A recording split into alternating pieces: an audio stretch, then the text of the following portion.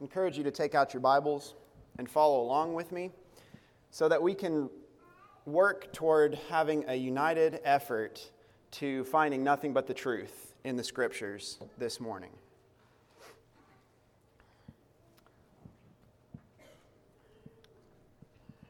I want you to take a moment and imagine a scenario. You receive a package in the mail.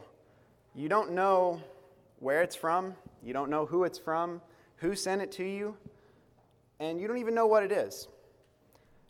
So you start opening it up and you realize, okay, this is something I have to assemble. I have to put it together. There's over 100 parts, though, of various shape and size. It comes with no tools, no instructions, and just a various bag of just miscellaneous hardware. And you're thinking to yourself, I have no idea what I'm going to do with this jumble of parts. You may end up in a situation like this guy. Now, some of you in this scenario, this may sound like fun. I'm in the majority, though, that probably thinks that this sounds like a creative nightmare.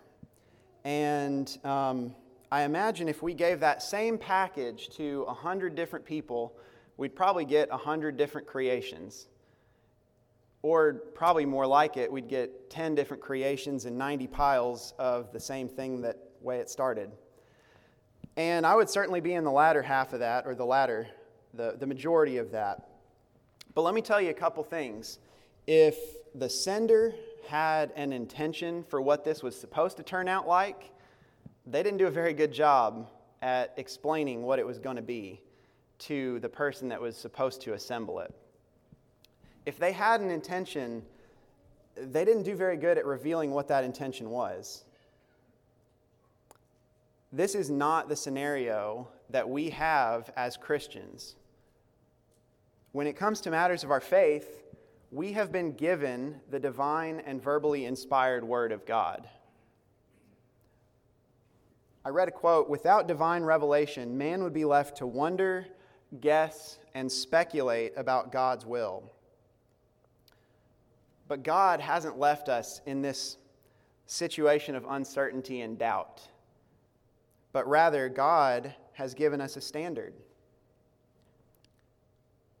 So this morning, we are going to look at how we can avoid the situation of that picture and how the religious world as a whole, if it looks to the standard, can avoid that situation.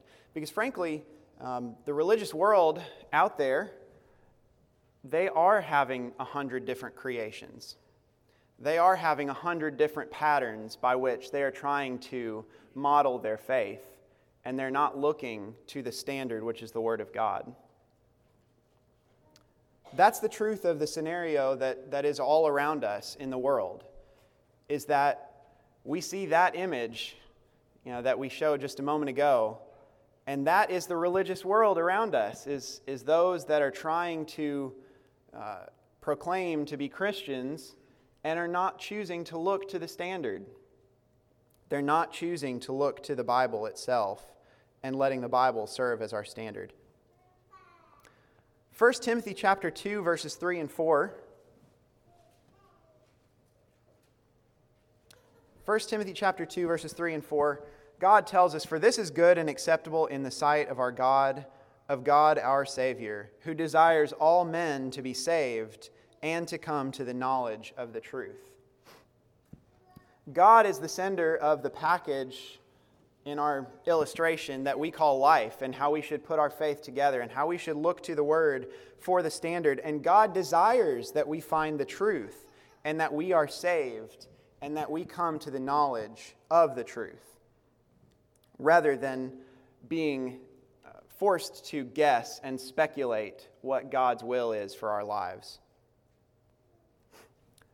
So that being said, we're going to look at a few different things that how the Bible talks about itself, and ways that the Bible serves as the standard so that we all can find the truth and that we all can serve God and ultimately be saved. So how does the Bible serve as our standard? Well, the first thing I want to talk about is how the Bible proclaims itself. We'll spend a good majority of our lesson actually in this very first point, in that the Bible proclaims itself to be the standard. It's not making us guess and saying, well, is the Bible something that I can trust fully and absolute with absolute certainty of authority? Yes, it tells us that absolutely we can trust the Bible as it proclaims itself over and over and over again. The first way that the Bible proclaims itself is that it tells us that it is the Word of God revealed to man. Just like that package that was sent to us, there's no label, there's no company, there's no sender, there's no information, we don't know who it's from. That's not the Bible. The Bible tells us exactly where it came from, who it is from, and that it is the Word of God revealed to man. Well, first of all, I want to look through several of the Old Testament scriptures that make this claim that it is the Word of God. Several of the prophets, if not almost, I would say, venture to say, all of the prophets, at some point or another, make the claim that they are speaking as the Lord is moving them to speak. 2 Samuel chapter 23 and verse 2 says, "The Spirit of the Lord spoke by me, and His word was on my tongue." Samuel is speaking that right there, that he is not the one speaking, but God's word, the Spirit of the Lord, was speaking to him, and that was the word that he was proclaiming, that was on his tongue. Isaiah chapter 1 and verse 2. Isaiah says, "Hear, O heavens, and give ear, O earth, for the Lord has spoken." Jeremiah 10, verses 1 and 2.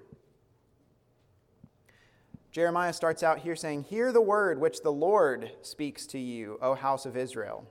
Thus says the Lord." This isn't Jeremiah speaking, it's the Lord speaking through Jeremiah. Ezekiel 1, verse 3. "The word of the Lord came expressly to Ezekiel the priest, the son of Buzi, in the land of the Chaldeans by the river Kibar." The word of the Lord came expressly to Ezekiel. You see how it says that there? This is not Ezekiel's word. It is God's word speaking through Ezekiel. And then one more, Hosea chapter 1 and verses 1 and 2. "The word of the Lord that came to Hosea, the son of Beeri, in the days of Uzziah," and so on and so forth. But the word of the Lord came to Hosea. Hosea is not speaking his word, but rather he is claiming that he is speaking God's word. Well, similarly, the Spirit of the Lord spoke by New Testament authors. 1 Corinthians chapter 14 and 37, where Paul says, "If anyone thinks himself to be a prophet or spiritual, let him acknowledge that the things which I write to you are the commandments of" who? Not the commandments of Paul, but he says the commandments of the Lord. Paul claims that he's not speaking on his own authority. He's speaking the commandments of the Lord. 1 Thessalonians chapter 4 and verse 15. Turn with me there, please. It says, "For this we say to you by the word of the Lord, that we who are alive and remain until the coming of the Lord will by no means precede those who are asleep." But there we see once again that claim. And this is just a few examples of countless claims that the Word of God, that the apostles and prophets and those that penned the very words of the Scriptures, they were not the ones speaking. It was done through inspiration, and that it was God's Word. And then one more of those, 1 Timothy chapter 4 and verse 1.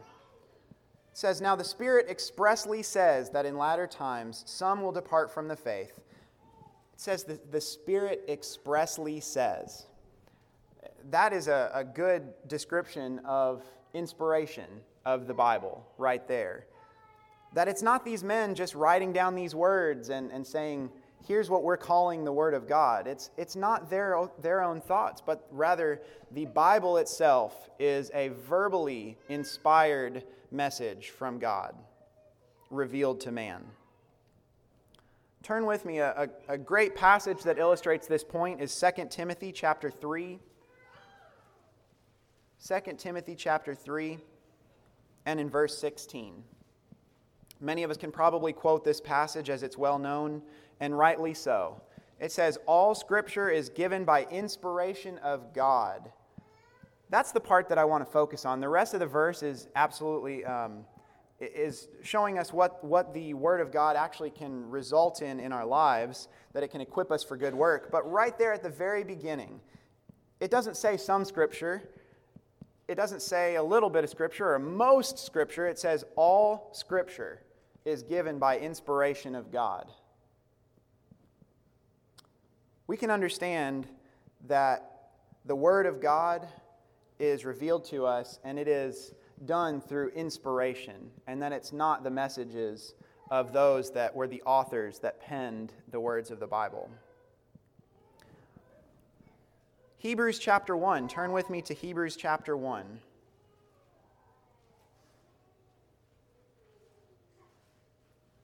Hebrews 1, starting at verse 1. It says, God, who at various times and in various ways spoke in time past to the fathers by the prophets, has in these last days spoken to us by his Son, whom he appointed heir of all things, through whom he also made the worlds. Right there's a pretty good summary, I would say, of how the Bible came to be. That God at various times and in various ways, just like we had been talking about, the Old Testament prophets, the New Testament authors, the apostles, they claimed that they were speaking the message of God.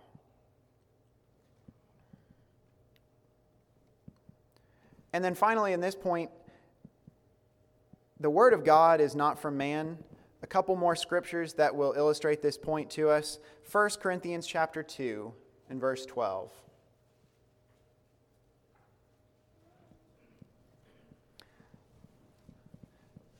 We'll read verses 12 and 13.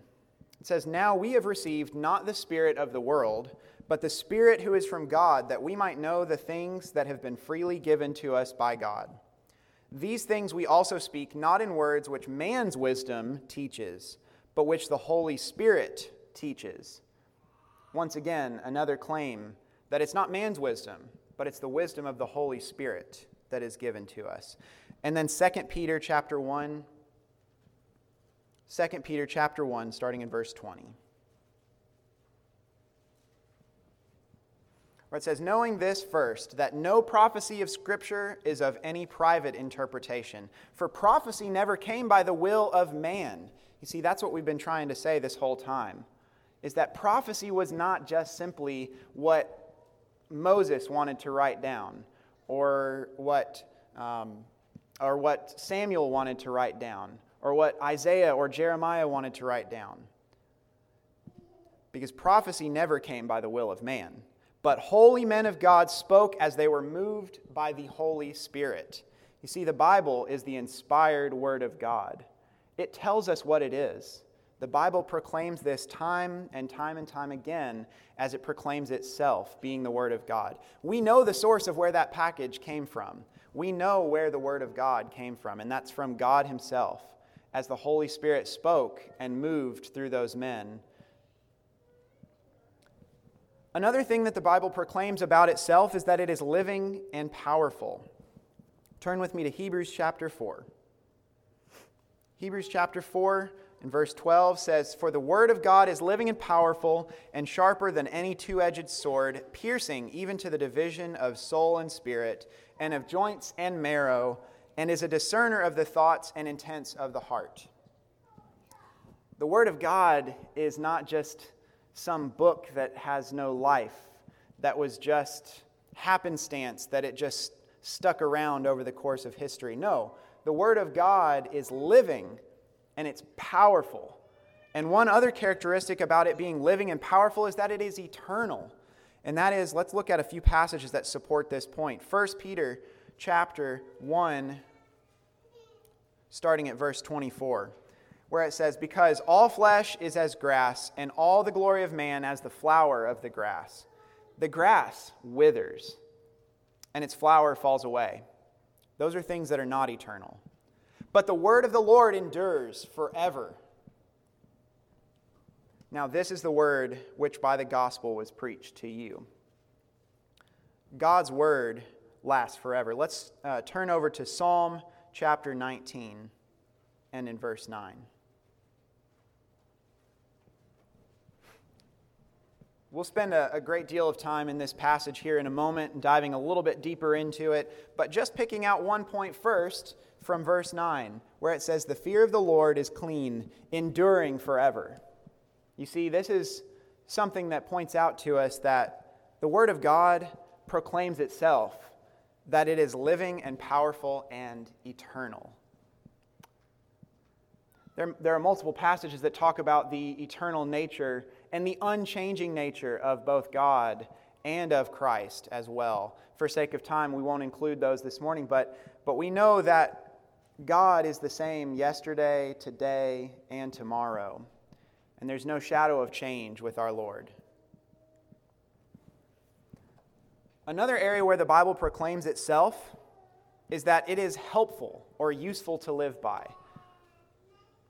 It's important for us to understand, if we have a package that we're trying to assemble, well, why?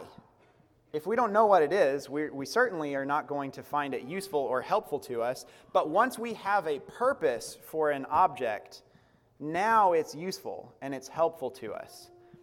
You see, if we're assembling a bookshelf and it's going to house our decorations, or it's going to house our books, or it's going to liven the environment, we have a purpose now. We have a reason for its existence. The Bible proclaims that it has many, many reasons for existence. Let's look at a few of those. Joshua chapter 1 and verse 8. Turn with me there.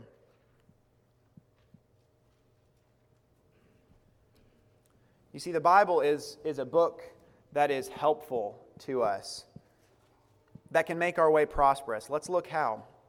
It says, "This book of the law shall not depart from your mouth, but you shall meditate in it day and night, that you may observe to do according to all that is written in it. For then you will make your way prosperous, and then you will have good success." It's a progression. You see, if we meditate in God's Word, as in we spend time studying and thinking on God's Word, and then if we see that we observe to do all that is written in it, then, and only then, will we start to reap that benefit from God's Word. And that is that it will make our way prosperous and we will find success. That's just one way that the Bible is helpful or useful for us to live by. Let's go back to that passage we were just talking at in Psalm chapter 19. Now there's several things that we can conclude from Psalm 19 about what the Bible does for us and how it is helpful and useful for us to live by. So let's spend that time reading 7 through 11. "The law of the Lord is perfect, converting the soul." There's the first one, that it converts the soul. "The testimony of the Lord is sure, making wise the simple." It can make us wise. "The statutes of the Lord are right, rejoicing the heart." It can make our hearts to rejoice. "The commandment of the Lord is pure, enlightening the eyes." "The fear of the Lord is clean, enduring forever. The judgments of the Lord are true and righteous altogether. More to be desired are they than gold, yea, than much fine gold, sweeter also than honey and the honeycomb. Moreover, by them your servant is warned, and in keeping them there is great reward." So we see many things there, that it converts our souls, it makes us wise, it can help our hearts to rejoice, and it enlightens us, and it can give us a great reward. What a wonderful passage we see in Psalm 19 of the glories that we can have by meditating in God's Word. A couple other passages proclaim that the Bible will give us understanding and knowledge by which to live. Psalm 119. Turn with me to Psalm 119. And in verse 104 it says, "Through your precepts I get understanding, therefore I hate every false way." See, we get understanding through God's Word. And then Proverbs chapter 2, starting in verse 1, "My son, if you receive my words and treasure my commands within you, so that you incline your ear to wisdom and apply your heart to understanding, yes, if you cry out for discernment and lift up your voice for understanding, if you seek her as silver and search for her as for hidden treasures, then you will understand the fear of the Lord and find the knowledge of God." For those that are seeking to find the knowledge of God, they will find the knowledge of God, because the Bible tells us that right here. If someone is looking to try and find understanding in the pages of the Bible, it tells us right here that if we spend that time and apply ourselves and our hearts to understanding, we will understand. And so the Bible can give us understanding and knowledge. It's not a mystery to us. It does serve as that instruction book. And that's not to say that the Bible is limited to being just a book of instructions. I hope that illustration at the beginning doesn't necessarily lead to that conclusion, because the Bible doesn't just serve as a list of instructions, but rather it is a living and powerful book for us to live by. John chapter 8, verse 31 and 32. John chapter 8, verse 31 and 32. Says, "Then Jesus said to those who believed him, 'If you abide in my word, you are my disciples indeed, and you shall know the truth, and the truth shall make you free.'" If we follow and try to seek and understand the Bible, we will know the truth. And the Bible also in 2 Peter chapter 1 and verse 3 tells us that all things that pertain to life and godliness are given to us. And then one other thing that we see in Romans chapter 15 and in verse 4, "For whatever things were written before were written for our learning," talking about the Old Testament here, "that we through the patience and comfort of the Scriptures might have hope." So you see, there's so many things that the Bible gives to us as its reader. And as one that meditates in it day and night, and is careful to observe all that it has in there for us to do, it'll make our way prosperous, it'll give us great success, our souls will be converted, it'll make us wise, our hearts can rejoice, and on and on and on down the list, we can reap great benefits through the Word of God. One other point of how the Bible proclaims itself. The Bible proclaims that it is perfect. There are many, many claims that the Bible is complete or perfect or whole or true. And this is just going to be a sampling of the many, many passages of the Bible making this claim. Once again, in that passage we were just spending time in, Psalm chapter 19, we already read that section there. But I want to look at, we focused on the latter half of each of those verses. Now let's look at the former half of each of those verses. It says that the law of the Lord is perfect, it is sure, it is right, it is pure, it is clean, it is true, and it is righteous altogether. What a powerful passage we see in Psalm 19. If you ever want to understand more and more about God's Word and what it is, this is a perfect place to turn. The Bible also proclaims once again that it is true. Psalm chapter 119, turning back to that longest chapter in our Bible, Psalm 119, verse 160, "The entirety of your word is truth, and every one of your righteous judgments endures forever." The entirety of your word. Once again, it's not a part of God's word that is true. It's not the majority, but it is the entirety of God's word that is true. And then John chapter 17, verse 17. "Sanctify them by your truth. Your word is truth." God's word proclaims that it is truth. And then there's several other passages that are listed out here. And we'll turn to the Revelation one, if you will be turning your Bibles there. But just to point out a few details about these passages, there's countless passages that tell us, do not add to the Word of God, or do not take away from the Word of God. And simply by giving those instructions to the reader, it's clear that we can understand that the Bible is perfect. That is what is the necessary implication by saying, don't add or don't take away from God's Word. Thinking back toward that package that we get in the mail, and we have no idea what to do, but let's say it's actually a package that has been given to us with good instructions, and with all the hardware, and we know what we are to do. Let's say now we take out just a couple pieces of hardware. Anybody that's assembled any kind of bookshelf or anything like that and understands that if we don't have every piece, then it's not going to go well. We can understand that if we take away even just a portion from God's Word, it's not going to go well. Or if we choose to just throw extra screws on that bookshelf or whatever that package was going to be, if we just throw extra parts at it without, that's not going to go well either. It's going to not look as the intention of the original maker or the designer. It's not going to be after that intention. Just like if we add to God's Word, that's not God's intention.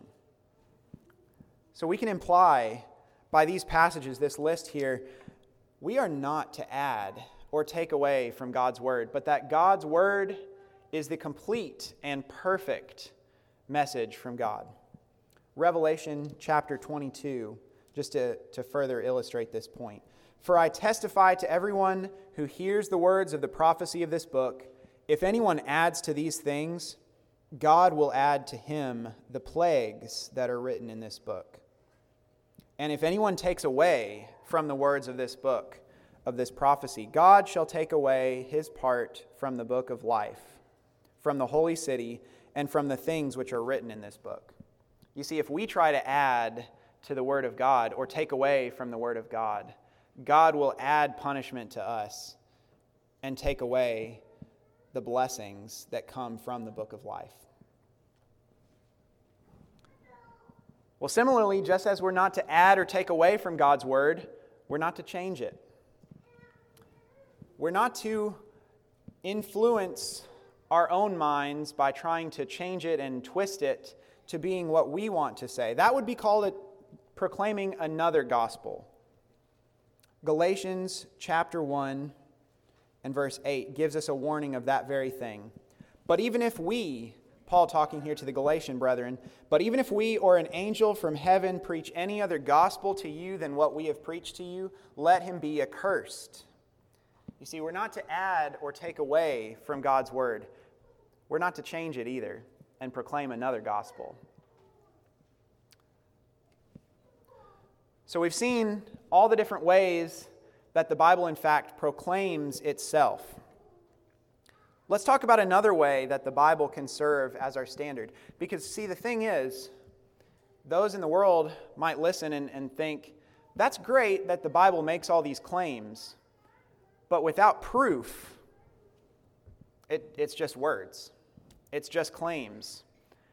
And I will say that the Bible also proves itself to be accurate and to be true, time and time again. How does it do this? Well, it does it through prophecy. So let's talk about prophecy and the nature of prophecy. Prophecy is something that is foretold ahead of time and can give details that would not be expected and can, time and time again, prove itself to be true. How is it proven to be true? When that thing that is prophesied comes to pass. It is fulfilled when those details of the prophecies are fulfilled. So let's see the Bible actually talk about this very concept of prophecy. But first of all, what does prophecy, if it is fulfilled, what does it prove to us? What does it actually do for us? Well, Isaiah chapter 42, God himself speaks on this very point. Isaiah 42, starting in verse 8. I am the Lord, that is my name, and my glory I will not give to another, nor my praise to carved images. Behold, the former things have come to pass, and new things I declare. Before they spring forth, I tell you of them. So let's look at verse 8 in light of verse 9. God says here, the former things that I've prophesied, they have come to pass. And now I'm proclaiming things for the future New things I declare, before they even occur, before they spring forth, I will tell you of them. That is why God can say, my glory I will not give to another. No other has that ability than God himself to make those claims and to ultimately see each and every detail without fail coming true, becoming fulfilled. And then also Isaiah chapter 46, starting in verse 8. Remember this and show yourselves, men. Recall to mind, O you transgressors. Remember the former things of old. For I am God, and there is no other. I am God, and there is none like me. Declaring the end from the beginning, and from ancient times things that are not yet done, saying, my counsel shall stand, and I will do all my pleasure. I love this passage because God points out once again, I am God and there is no other. There is no other who can do these things, who can declare the end from the beginning, who can proclaim at ancient times that things that are not yet even done. And then verse 11 actually gives us clarity on how God is able to do that. And that he says, I will also bring it to pass. I have purposed it. I will also do it. You see, God makes prophecies and then works to fulfill those prophecies. And each and every scrupulous detail will be followed, it will be fulfilled when it is a prophecy from God. Now, fulfilled prophecy would also prove the nature of who the Lord's spokespersons were.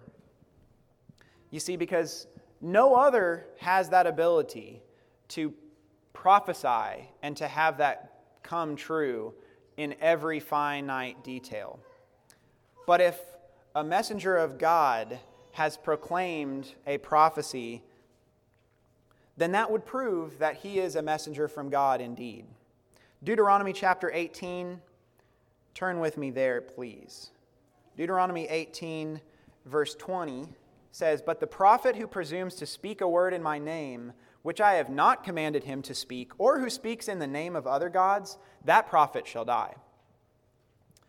Then verse 22, when a prophet speaks in the name of the Lord, if the thing does not happen or come to pass, that is the thing which the Lord has not spoken.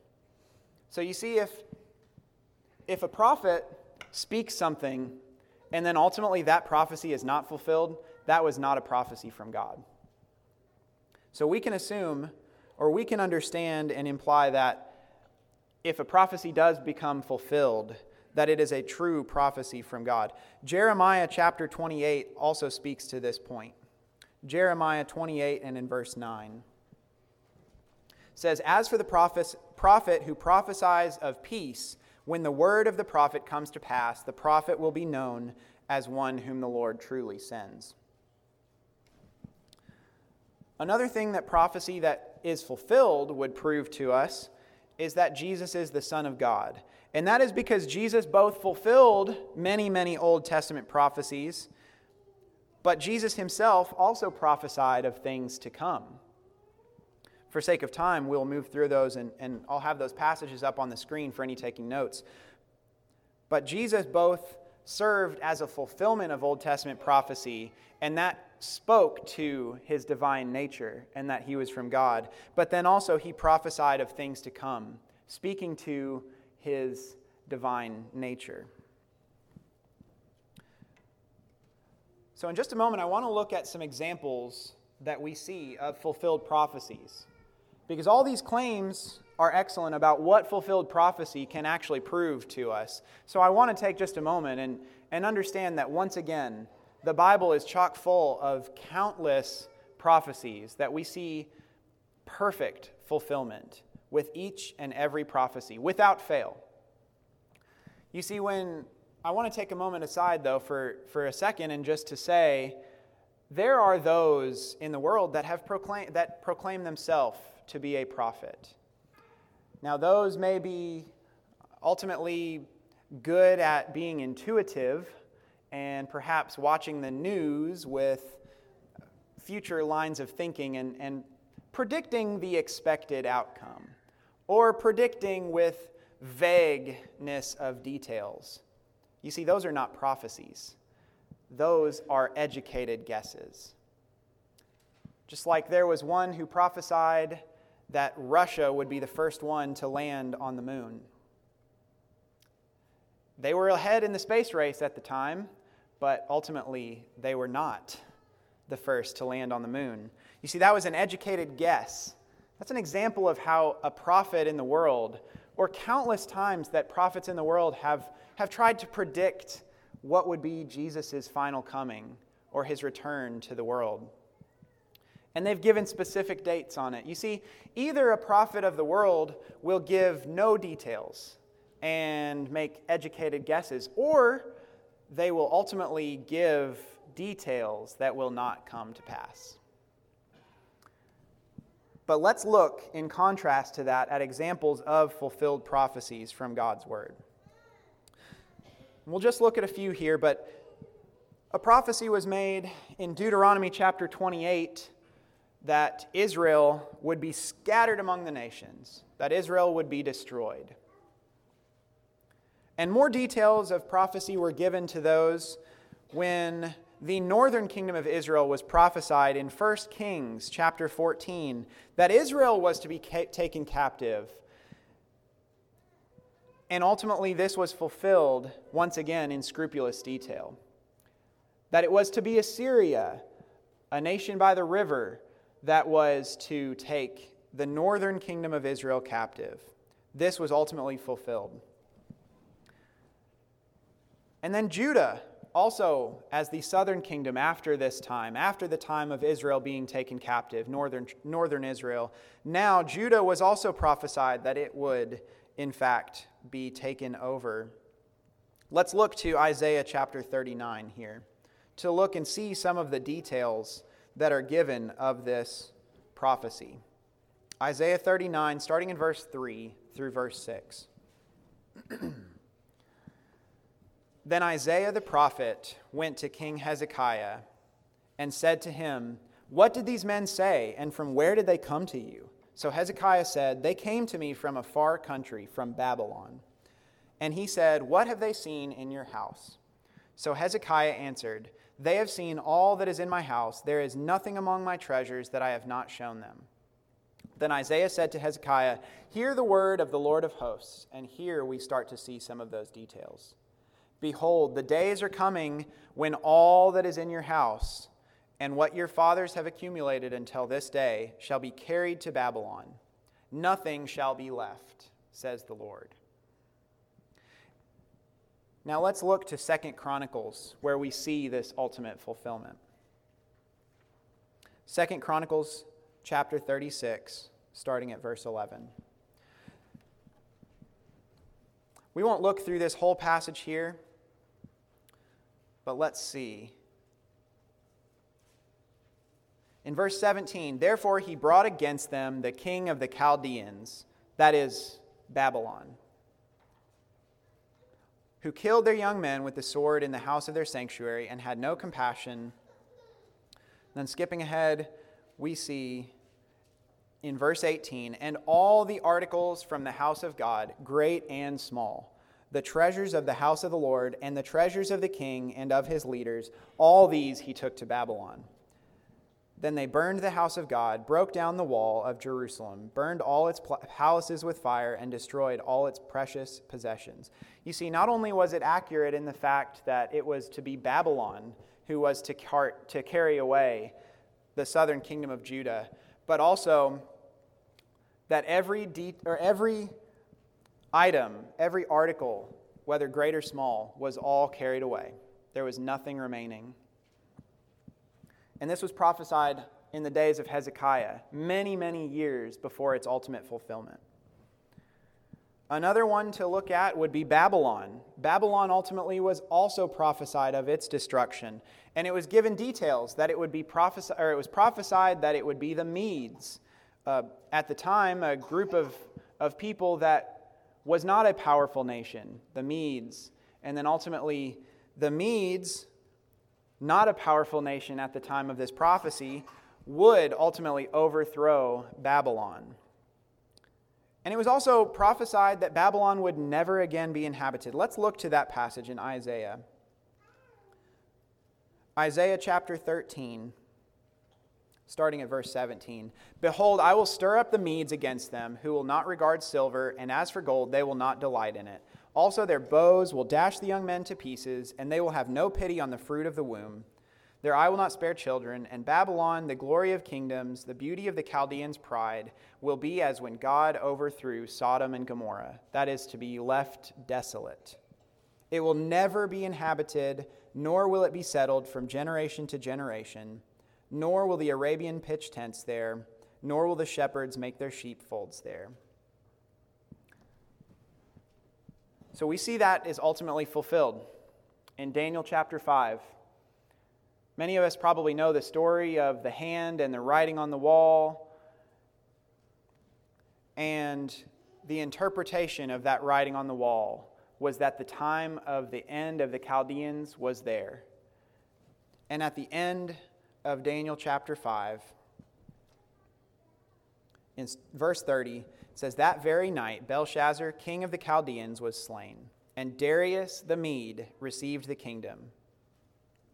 So we see that ultimate fulfillment. But the other detail of that that Babylon, that area, would never again be inhabited, we still look over to there that this day and see modern Iraq in ruins, the area of Babylon, and that prophecy still being fulfilled even to this very day. The Bible also proves itself through prophecy, and prophecy, the most important prophecies of the Messianic Savior coming to the world. And that is Jesus to be born of a virgin. These are details that any person without being divinely inspired, or any person without being divine themselves, would never say that one was to be born of a virgin. But yet, that was the prophecy being made in Isaiah 7 and 14, which ultimately is fulfilled once again in perfect detail. And that Jesus was born to Virgin Mary. Then also, that there was to be Zion's king who would ride in on a donkey, was prophesied in Zechariah 9 verse 9, and ultimately fulfilled as Jesus rode into Jerusalem on the back of a donkey. A king would not normally have been prophesied to ride in on a donkey. They'd be prophesied to ride in on a horse, if any person was to make an educated guess.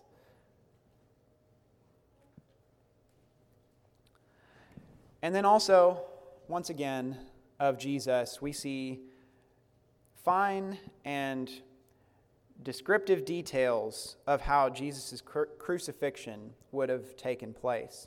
And we see that in Psalm 22. Turn with me to Psalm 22. Psalm 22, starting in verse 16. For dogs have surrounded me. The congregation of the wicked has enclosed me. They pierced my hands and my feet. I can count all my bones. They look and stare at me. They divide my garments among them, and for my clothing they cast lots. A lot of details given there. And then skipping forward in the Psalms to Psalm 34, and in verse 20. He guards all his bones, not one of them is broken. So we see many, many details that they would pierce his hands and his side, and that his clothing would be divided and would be ultimately have lots cast for his clothing. Finite details. We understand, especially when we see those fulfillments in finite detail once again, coming to pass just as they were said to come to pass, that the Bible proves itself. It doesn't just make claims of itself, as we looked at a moment ago. It doesn't just say that it is a helpful and useful book and that it's perfect. It doesn't say those things and make those claims and come out empty-handed. But time and time again, this is just a small sampling of prophecies we see fulfilled. But the Bible is powerful. It's living and powerful, and it is helpful, and it is useful, and it proves itself. So now that we've established what the Bible is, let's talk for a moment about what the actual instructions are for us. How it is that God has laid out in His own word for us to be saved. So let's look at the plan of salvation, and that is that the Bible presents a plan of salvation to us so that we're not aimlessly trying to figure out or guess the intention of the sender of that package. We're not guessing what each step is, but we know what each step is along the plan of salvation when it comes to our faith and how we are to be saved. First of all, we must hear the message of God. Romans 10 and in verse 17. So then faith comes by hearing, and hearing by the word of God. And once we hear the message of God, we have to choose to believe in the message of God. Hebrews chapter 11 and verse 6 says, "But without faith it is impossible to please Him, for he who comes to God must believe that He is, and that He is a rewarder of those who diligently seek Him." And then John chapter 3 and verse 16, that verse that we are also familiar with. John 3 and in verse 16. "For God so loved the world that He gave His only begotten Son, that whoever believes in Him should not perish, but have everlasting life." And then continuing on as we look through our further steps of how to reach our end product here of becoming a Christian and being saved, is that we must repent of the sins. We've had a recent lesson on repentance and understand what the details of repentance are, is that it is a turning from our old ways and choosing to walk in new ways and serving God.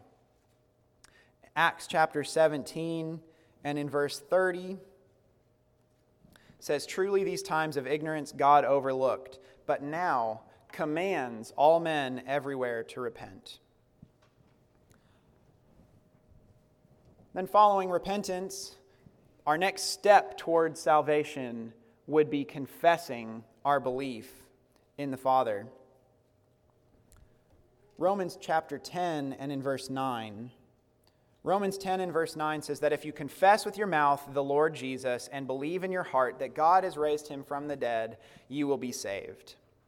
Just as Peter made his great confession of his faith in the Lord in Matthew 16, we too are to make a confession of our belief in God and our belief in Jesus as His Son, as our Savior. Then Acts chapter 2 and in verse 38 tells us the need to both repent and then ultimately be baptized. "Then Peter said to them, 'Repent and let every one of you be baptized in the name of Jesus Christ for the remission of sins, and you shall receive the gift of the Holy Spirit.'" And then finally, how we are to ultimately reach salvation and the instructions, the step-by-step plan that God has laid out for us. Now we've become a Christian, now we must remain faithful. You see, Romans chapter 6 and in verse 4 tells us, "Therefore we were buried with Him through baptism into death, that just as Christ was raised from the dead by the glory of the Father, even so we also should walk in newness of life." So we see that not only does the Bible proclaim itself, it ultimately proves that what it has claimed is true, and it does that through prophecy. Then the Bible presents itself to us as a plan of salvation that we are to follow if we are to reach that end product and have a beautifully crafted cabinet or bookshelf as the Maker intended for us to, using our illustration. But then one last thing that the Bible says about itself and how it serves as our standard is it warns us. And we'll look at just a few passages here, and then the lesson will be yours. But the Bible warns us of ways that it will be perverted, of ways that those men that want to twist the Scriptures or follow their own plan rather than following the plan of the Maker will do. The first of those warnings is 2 John. We'll look at 2 John verses 9 through 11. Turn with me there to 2 John, starting in verse 9. It says, "Whoever transgresses and does not abide in the doctrine of Christ does not have God. He who abides in the doctrine of Christ has both the Father and the Son. If anyone comes to you and does not bring this doctrine, do not receive him into your house, nor greet him, for he who greets him shares in his evil deeds. You see, the Bible here warns us that there will be those who try to bring another doctrine. There will be those that try to twist the Scriptures and try to make it their own. Just as we've spoken earlier, no other gospel should be proclaimed, or that person would be accursed. But it's warned to us here, it will happen. And that has happened. That has happened time and time and time again in the religious world for years and years, and has been happening since the day that this was written. It has always been happening, and it always will continue to happen, that there will be those that try to bring other doctrine. Those that bring us another set of instructions or another instruction booklet and say, this way is better, or I like my options better. I like my design better than the intention of God. But we are presented a solution in each of these verses that come to us with warnings. The solution here is don't even receive that person into your house or to greet them. Now, that's not to say that we can't even say a hello to them, but that is to say that we are to not receive any portion of that doctrine, or to not be welcoming to them or accepting to them of those doctrines that they choose to try to bring in to us. That we're not even to receive those into our house, to not receive that doctrine or that belief into our house, to not even greet that person. Another one of these passages that predicts where the Bible is predicting its own perversion is 2 Timothy chapter 4. 2 Timothy chapter 4. This being a warning to young Timothy here, it says, "For the time will come when they will not endure sound doctrine, but according to their own desires, because they have itching ears, they will heap up for themselves teachers, and they will turn their ears away from the truth, and be turned aside to fables." See, when a person has itching ears, they'll start looking around and trying to find a teacher that is teaching what they desire to hear. Because it's following after their own desires.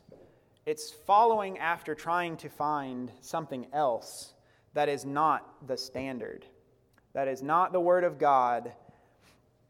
So we are warned that there will be those that will turn their ears away from the truth. The solution is presented here once again, and that is that we are to follow God's Word and to not follow our own desires.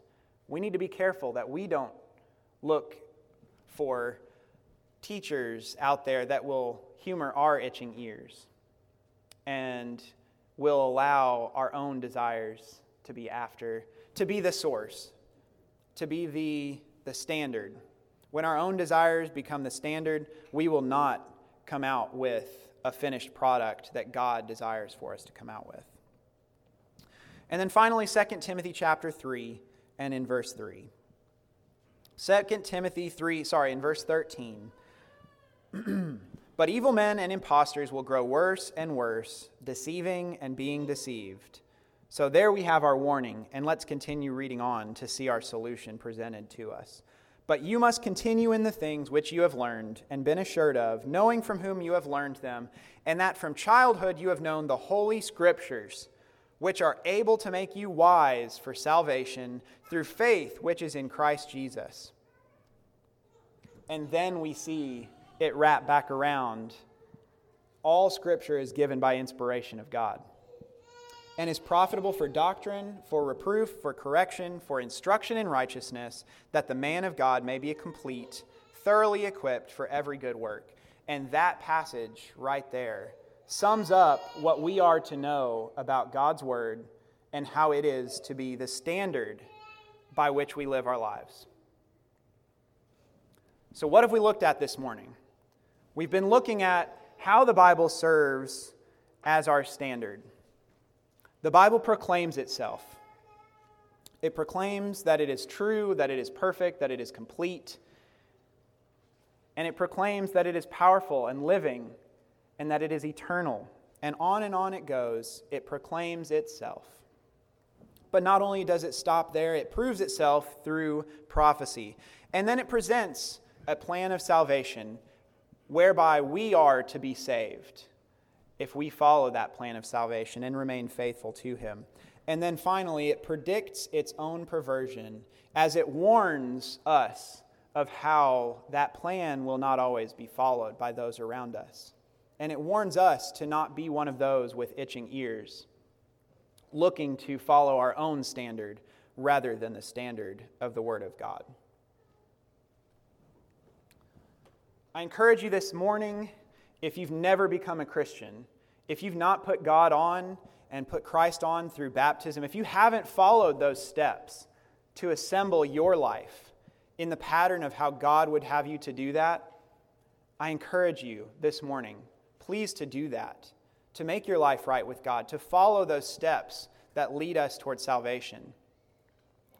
I encourage you and I plead with you. Or if you have done that and you've fallen away, if you have sin in a public manner, or if you would like prayers of the saints here for anything in your life, spiritually speaking, I would encourage you. If there's any matter that we can do for you spiritually this morning, I would encourage you to come to the front now as we stand and as we sing.